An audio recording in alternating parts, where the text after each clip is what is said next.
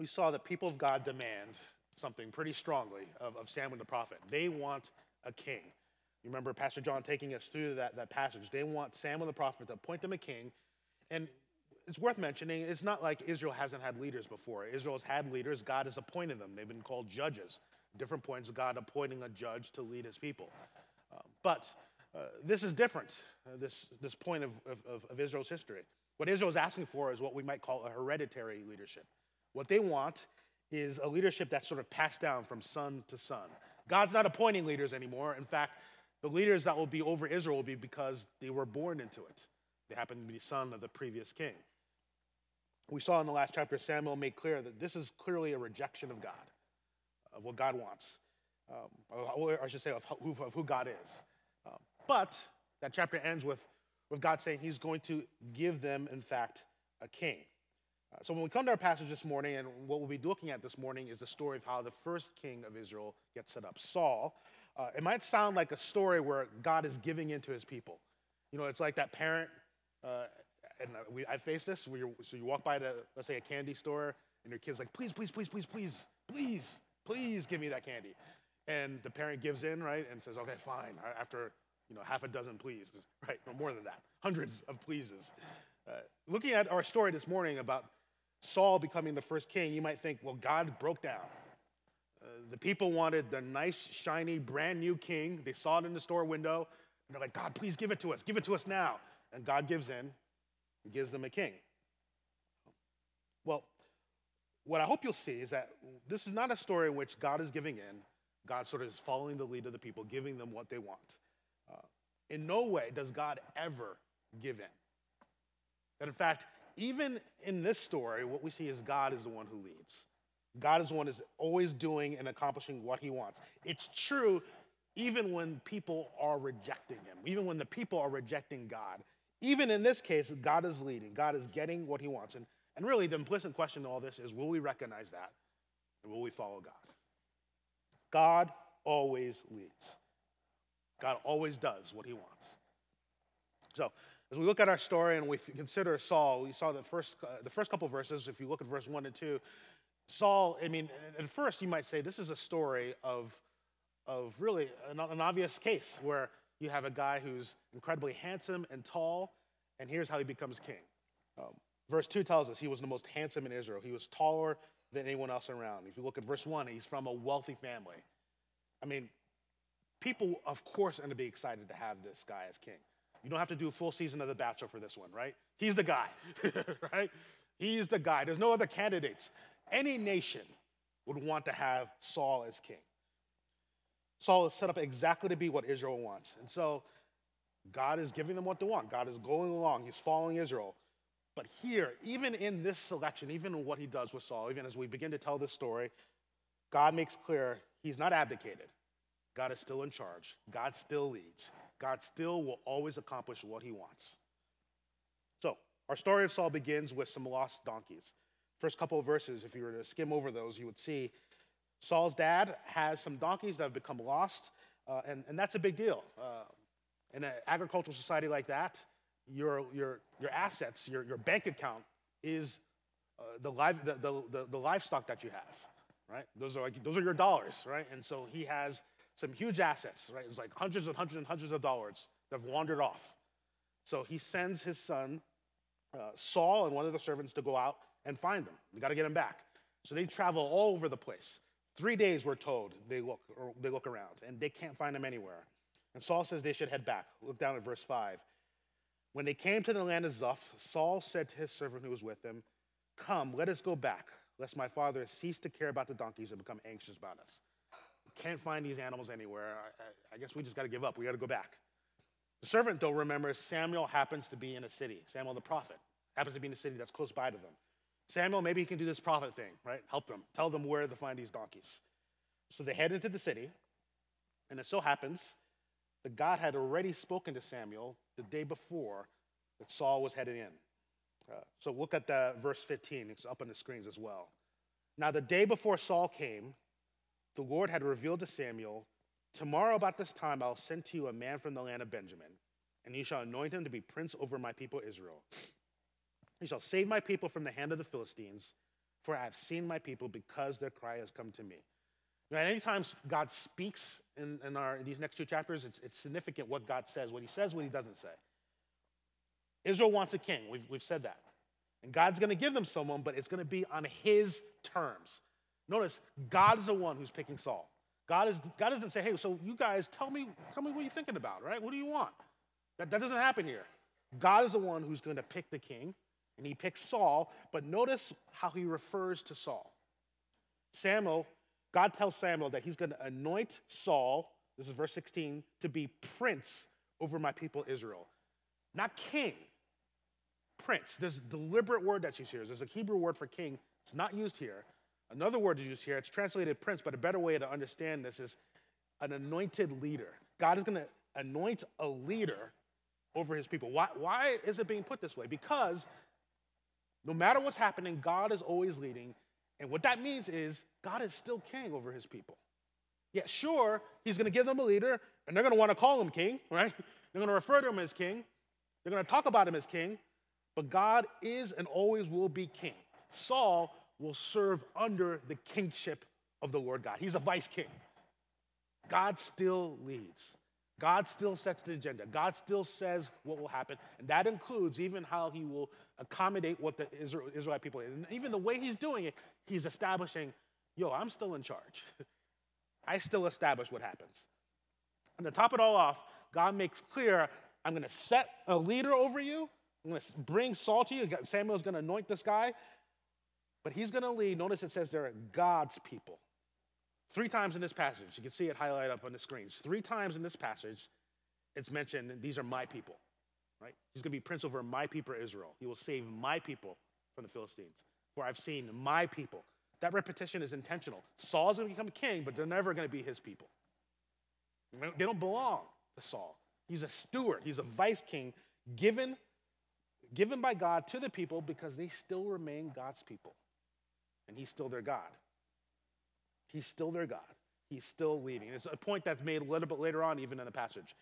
Later on, when Samuel is actually going to anoint Saul, it's mentioned, this is verse 1 of chapter 10, Saul is going to be set as prince over his heritage, over God's heritage. That word heritage is another way of saying God's inheritance.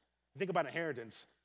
An inheritance is something that's due to you, right? There's a will that's written and said, here's the things that are going to come to you when this person dies. This is your inheritance. And God is saying, these people, Israel, they belong to me. They are due to me. That's still the case. Even as the people are trying to do what they want to do and follow after other nations, these people need to recognize, and any future leaders of the people need to recognize, they belong to God because God still leads. God still leads to accomplish what he wants to do, even when the people are thinking they're going to get what they want and do what they want. God is, in everything and how this is being established, God is saying, I'm the one who does this. God's leading to set a king over them. God's leading in even how he is letting them know he thinks of this king. This is a leader. I'm appointing him. I'm still king. He's leading in even all the ways this king will operate and how he will look at the people. He should always look at the people, not as his people, as God's people. And all this, it's establishing something very clear. There's one undisputed, always and forever king over Israel, and it's the Lord God. So let's get back to our story. Saul and the servant walk into the city right as Samuel's coming to the gate, and God tells Samuel, okay, here's the guy. And so Samuel, and seeing Saul, tells him in verse 20, don't worry, your donkeys have been found, which is a nice flex as a prophet, right? Because obviously Saul did not tell him his donkeys were missing. He immediately says, look, donkeys have been found. And then he says to him, and for whom is all that is desirable in Israel? Is it not for you and for all your father's house? Which is Samuel saying, on one hand, it seems to be saying, it's almost 2 different ways of understanding what Samuel's saying here. He's saying, look, as king, you're going to get all that you want, tax money, servants, land, but I think there's another thing that's actually Samuel saying. For whom is all that is desirable in Israel is saying, like, you're the kind of guy they're going to want. And they're going to focus on those things. But again, as we'll see, God's making clear, this is about what God wants. God leads us. Now, Saul is taken a little bit back by this. Verse 21, Saul answered, am I not a Benjamite from the least of the tribes of Israel? Is not my clan the humblest of all the clans of the tribe of Benjamin? Why then have you spoken to me in this way? Now, Benjamin is a small tribe, but Saul is from a wealthy family, right? He's not a nobody. So he's sort of, we see this a little bit from in this passage. Saul's sort of unsure what's happening, whether he wants to go along with this. Samuel, he's like, I'm not listening to you. He ignores him, invites him into the city to have a meal with him. He puts him at the head of the table, gives him the choicest meat. Saul has to be thinking, what's going on here? Saul and his servants stay overnight, and the next day before they leave, Samuel pulls Saul aside. Look at verse 1 of chapter 10. Then Samuel took a flask of oil, poured it on his head, and kissed him, and said, has not the Lord anointed you to be prince over his people Israel? And you shall reign over the people of the Lord, and you will save them from the hand of their surrounding enemies. So again, God is speaking here through Samuel, and we see the same things. It's the Lord who's anointing Saul over Israel, not Israel. God is appointing this. The people are making this happen. God is making this happen. God is leading. It's God's initiative. And again, we see the mention here. It's said directly to Saul, God is going to treat him not as a king. Everyone else will. But God is going to treat him as his anointed leader, prince over his people, to reign over people who will still be, notice, the people of the Lord. They belong to me. Now, to confirm all this has happened, Samuel gives Saul 3 signs, and as a way of just saying, this is true. This will happen. The first sign is 2 men will confirm, when Saul leaves Samuel, 2 men will come and tell him, yep, the donkeys have been found. Again, saying, oh, Samuel really is a prophet. This has happened. So 2 men will confirm the donkeys have been found. The second sign will be some more men will come and share some food. It's food that's meant to go to the anointed priest in Bethel. Saul, being able to eat this food, is saying, just the same way God especially anointed this priest, you can know that God has especially anointed you. The third sign is to confirm that God is going to especially empower Saul to lead Israel. Because as he comes out to Bethel, we're told in verse 6, the Spirit of the Lord will rush upon you, and you will prophesy and be turned into another man. All these signs that God is giving, it's to show one major thing. God is the one making this happen. God has appointed Saul. He's with Saul to make happen what's going to happen, Saul being leader, and he's going to equip Saul to do the things that God wants Saul to do. God is leading the way, making clear, one undisputed, never been defeated champion of God's people. God is king. He always is king. God leads. He always leads, even when we think we've rejected him and have gone our own way. God always is accomplishing what he wants to accomplish. It's a point that's being made. There's a point that's going to be made to Israel in general and just how this is set up. But if you think about it, this is being a point that's being made to Saul very specifically. All these different directions that God is giving, like here's what's going to happen through Samuel, all these different signs, and here's what you're to do. Here's how you're to respond to this. You see what's happening here. God is saying, you listen to me. The word of God is going to come through the prophet, and you listen to it. You follow it. You don't decide what to do based on what you want to do. You decide what to do based on what I tell you to do. The king always submits to God because the people submit to God. God leads. Later on in verse 25, Samuel tells the people the rights and duties of the kingship, right? In front of Saul and all the people, as later on in our story when Saul is going to be appointed, Samuel is that phrase, the rights and duties of the kingship in verse 25, is again saying, what is it saying? It's saying, here's how a king is meant to operate. Here's the ways in which a king should rule. Here's the responsibilities of the king. The king does not rule in any way that he wants to. He rules in the ways that I tell him to. Here's God's word. Here's who God is. God is still God. He's never stopped being God. No one can ever stop him from being God. God is still God. He leads in the ways that he's going to lead. He makes happen what he always wants to make happen.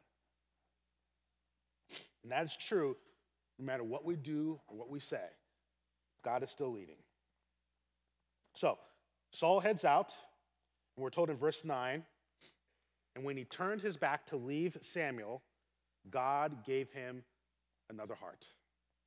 So notice here, Saul is going to lead God's people. It's an interesting note here, and again, reinforcing, this is about what God is doing, God's initiative. Saul is going to lead God's people not based on how good-looking he is, how tall he is, how charismatic he is, how much money he is. Now, for sure, that's how we pick our leaders, right? We pick our leaders, our celebrities, based on how they present themselves, how good they look on TV, what their spouses look like, are their children put together, what their educational background is. All those kind of things are the things we like to pay attention to, the things we like to promote. I think it's interesting to notice here, God is preparing Saul to lead, and he prepares Saul to lead by doing what? Changing him on the inside. Changing his heart and his soul, and then bringing the power of the Spirit into his life. That is how God prepares us to lead. It's on that basis, the kind of things that God does in your inside. Because what God is doing on the inside is to prepare us to listen to him and follow him. Now, as a side note, it's possible to squander that. For God to bring changes into our inner life and for us to corrupt them and to not listen and to fall away, that unfortunately is what happens with Saul. That's another sermon, unfortunately, for what happens with Saul. But for now, the main point I want to point out is God is setting things up. He's leading the way. He's changing Saul's heart. He's going to send his Spirit on him. Why is God doing all this? So things happen the way God wants them to. He's setting them up to happen the way that God wants them to lead, for Israel to be led in the way that God wants.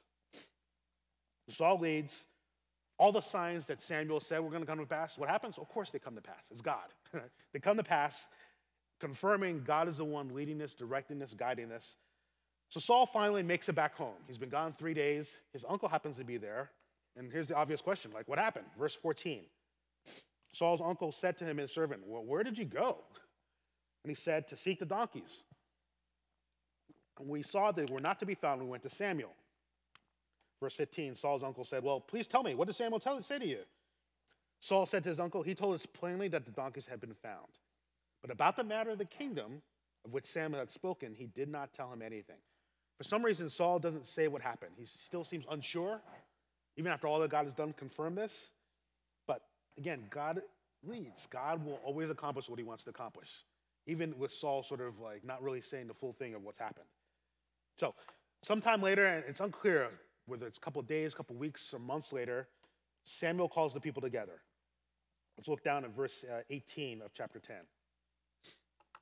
And he said to the people of Israel, this is Samuel, thus says the Lord, the God of Israel, I brought up Israel out of Egypt, and I delivered you from the hand of the Egyptians and from the hand of all the kingdoms that were oppressing you. But today you have rejected your God, who saves you from all your calamities and distresses. And you have said to him, set a king over us. Now therefore, present yourselves before the Lord by your tribes and by your thousands. So God's going to give them a king, but this is God's grace, isn't it? Making the same point that we said before.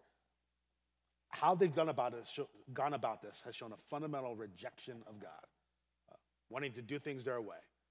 Again, just thinking about God has always been appointing leaders, and they're saying, no, we kind of want to do it. We want a royal family, and we're going to follow after that.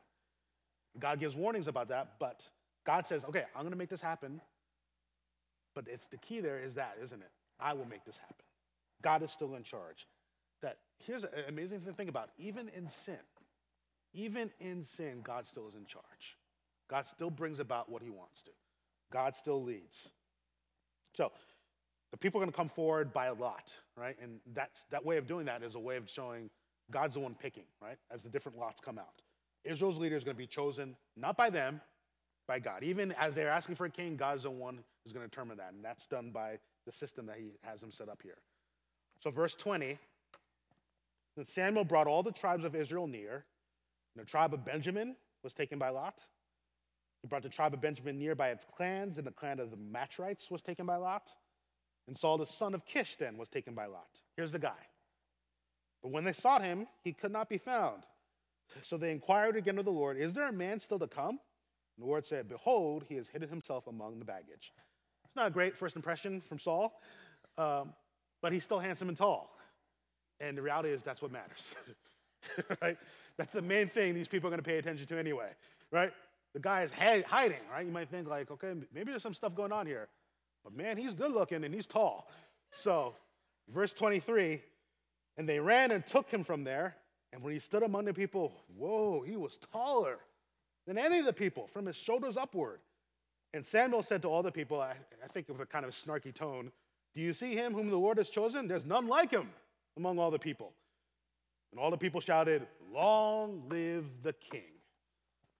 God's giving the people, right? The king that they want. Samuel points it out to them.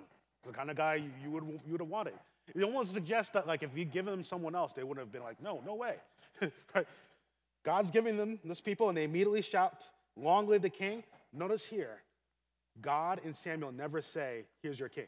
It's the people who say, "Long live the king." Samuel is made clear, "I'm appointing a leader over you. God's still your king. You've rejected me. I'm still your king." They're the ones who immediately say, "Long live the king." They start shouting. They start celebrating.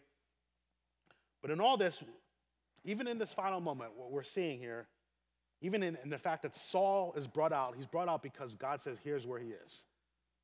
In the way this he was chosen, in this whole story, all this emphasized, yes, here's what the people want, but ultimately it's always about what God wants.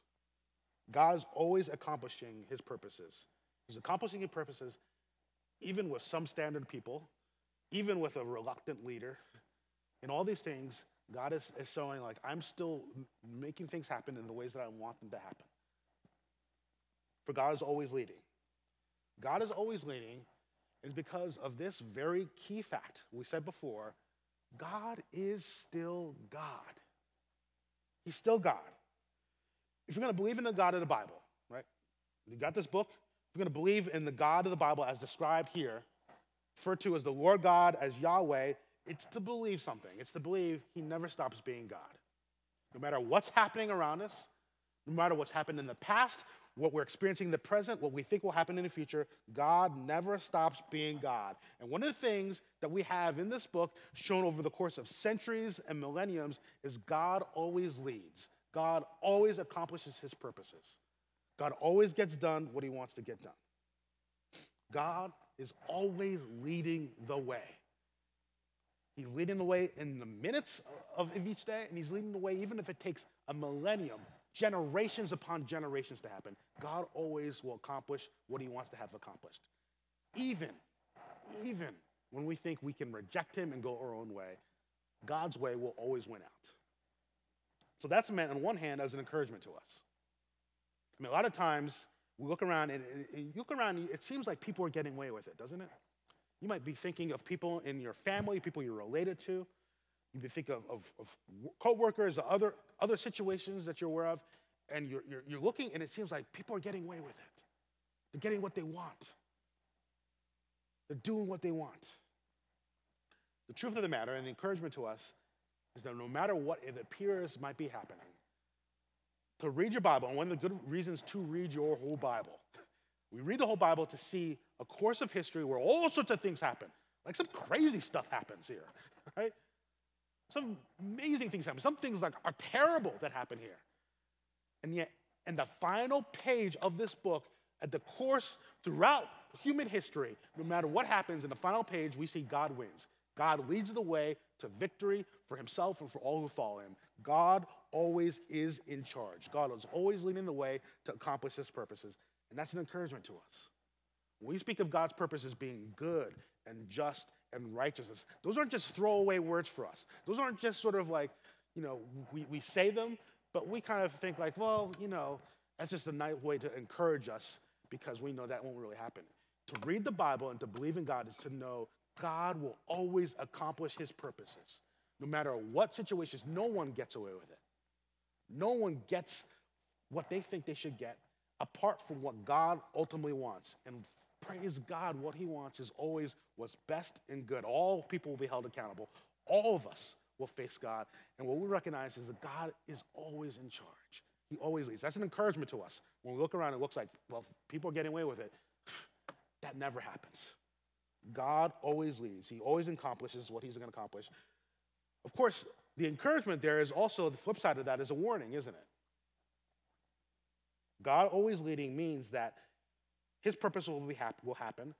And to the degree in which what we do, no matter what we think we're doing, works with that, great. But to the degree in which that compromises what God wants, that goes against what God wants, we will suffer the consequences. We can reject God and think we're getting away with it. But God's promises, rejection of God will ultimately lead to judgment from God. And we see that sadly with Israel. God is patient in what he does, but he's not a pushover. He's never been a pushover. God does, in fact, bring a hard stop to Israel at various points.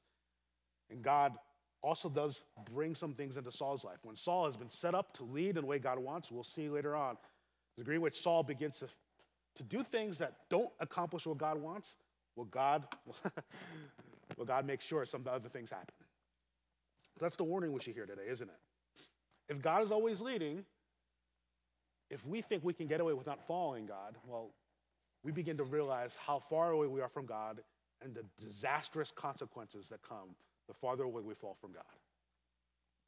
You know, one of the reasons I like to read the testimonies of faith from slaves is what you see from those testimonies, from those brothers and sisters, slaves who became Christians, suffering under tremendous evil. One of the things you notice from their testimonies is their utter confidence that God is in charge. Their complete confidence that God is in charge. Think about this. They're under a cruel system with slave masters that abuse them, that violate them, that sell their children, and yet they have this confidence that God is in charge, and God's in charge to bring about good purposes. And so you see from their testimonies this belief that one day God will end it. He will end the evil of slavery. One day there'll be freedom. And I want you to understand, that is not an obvious thing to believe. It's not obvious to believe that God is in charge when you're living in a system like that. We don't appreciate just how deeply embedded slavery was into our country. And it's almost like, imagine me telling you, one day, like, we need to all get rid of our iPhones, right? One day, there'll be no more iPhones, and no one will ever have them. It'll be illegal. I mean, you know what people would say? You will not take my iPhone from my cold, dead body, right? Like, people would be like, no, never, right? I mean, that's how slavery was in our country, how deeply intrinsic it was to people's lives, how people depended on it, leaned on it. It was worked all through everything that we are. It's impossible to imagine that go away. In fact, to live in that system is to think, like, yeah, God is definitely not in charge. And yet, those faithful Christians, those slaves and the abolitionists who fought to free them, one of the things you come away with is this real belief that there is a God, and he's always God. And even if it takes years and years and years, God will always accomplish what he wants to accomplish. God always leads the way to accomplish his purposes. And you only get that way by understanding who God is, isn't it? I mean, that's the only right response to this. God leads. Do we believe in this God? Do we trust in this God? And do we follow this God? Will we follow this God? God has never made clear the direction that he's going. I think God knows very much that we don't tend to listen. We tend to get distracted. We tend to reject him over and over and over again. So that's why God, in this day and age, has made clearer than ever before, here's how you find me. That direction is Jesus. God has said, I mean, throughout the history of the Bible, we see people not listening to God, not following God. He sends prophet after prophet after prophet after prophet after prophet after prophet, all these different people, until finally he sent himself, until finally he sent his son, the Son of God. To believe in Jesus, to seek after Jesus, is to know, yes, here is where God leads. And to find Jesus is to find the kind of change in your heart and life that you need. It's no surprise that Jesus is called the light of God. He's called the one and only way to God. God sees that through Jesus, we're changed in the ways that we need to, given the heart that we need and the ears that we need and the will that we need to begin to fully see there really is a God, to have that kind of faith that brothers and sisters in the past had, when in the midst of terrible circumstances, to believe God is still in charge. God will still accomplish his purposes. God will win in the end, and so we're going to be with God. We believe in Jesus, and we're going to believe it, and we're going to follow God. In fact, to believe in Jesus is to believe that even in the most evil circumstances, an innocent man being crucified on the cross, God still leads, and God still wins. You believe that, and you see that, that gives you the kind of perspective to see every single situation in your life, every single moment of your life, every single relationship in your life, and to see them not sort of floating out, untethered from everything, out of your control. Right now, there might be situations, relationships, and you're trying to grasp onto them, and you can't. You can't. To believe in God and Jesus is to be brought into the space where all those things have been gathered into his arms, and he invites you to be there with him and to know, I'm in charge, I'm leading. These things seem crazy and out of control, but that's why I got big arms. And that's why we have a big Savior who saves us from all the situations that we face, from all our sins, and brings us in line with God and with his will, and to know that the direction we're going always leads towards him and his kingdom, a kingdom that will never end, a kingdom where he wins, where he's God, and what he says always happens. God leads. May we be willing to follow him, to listen to his voice, to believe in Jesus, and to find the hope and security, to find the peace that only he can give. Amen? Let's pray. Lord, thank you for this time and for the opportunity to be together. And Lord, for this story of the first king of Israel, Lord, which on one hand feels like a disappointment. Here's your people rejecting you. But throughout this, Lord, the thread of the reminder that's begun since Genesis chapter 1, you're still leading and you're still in charge.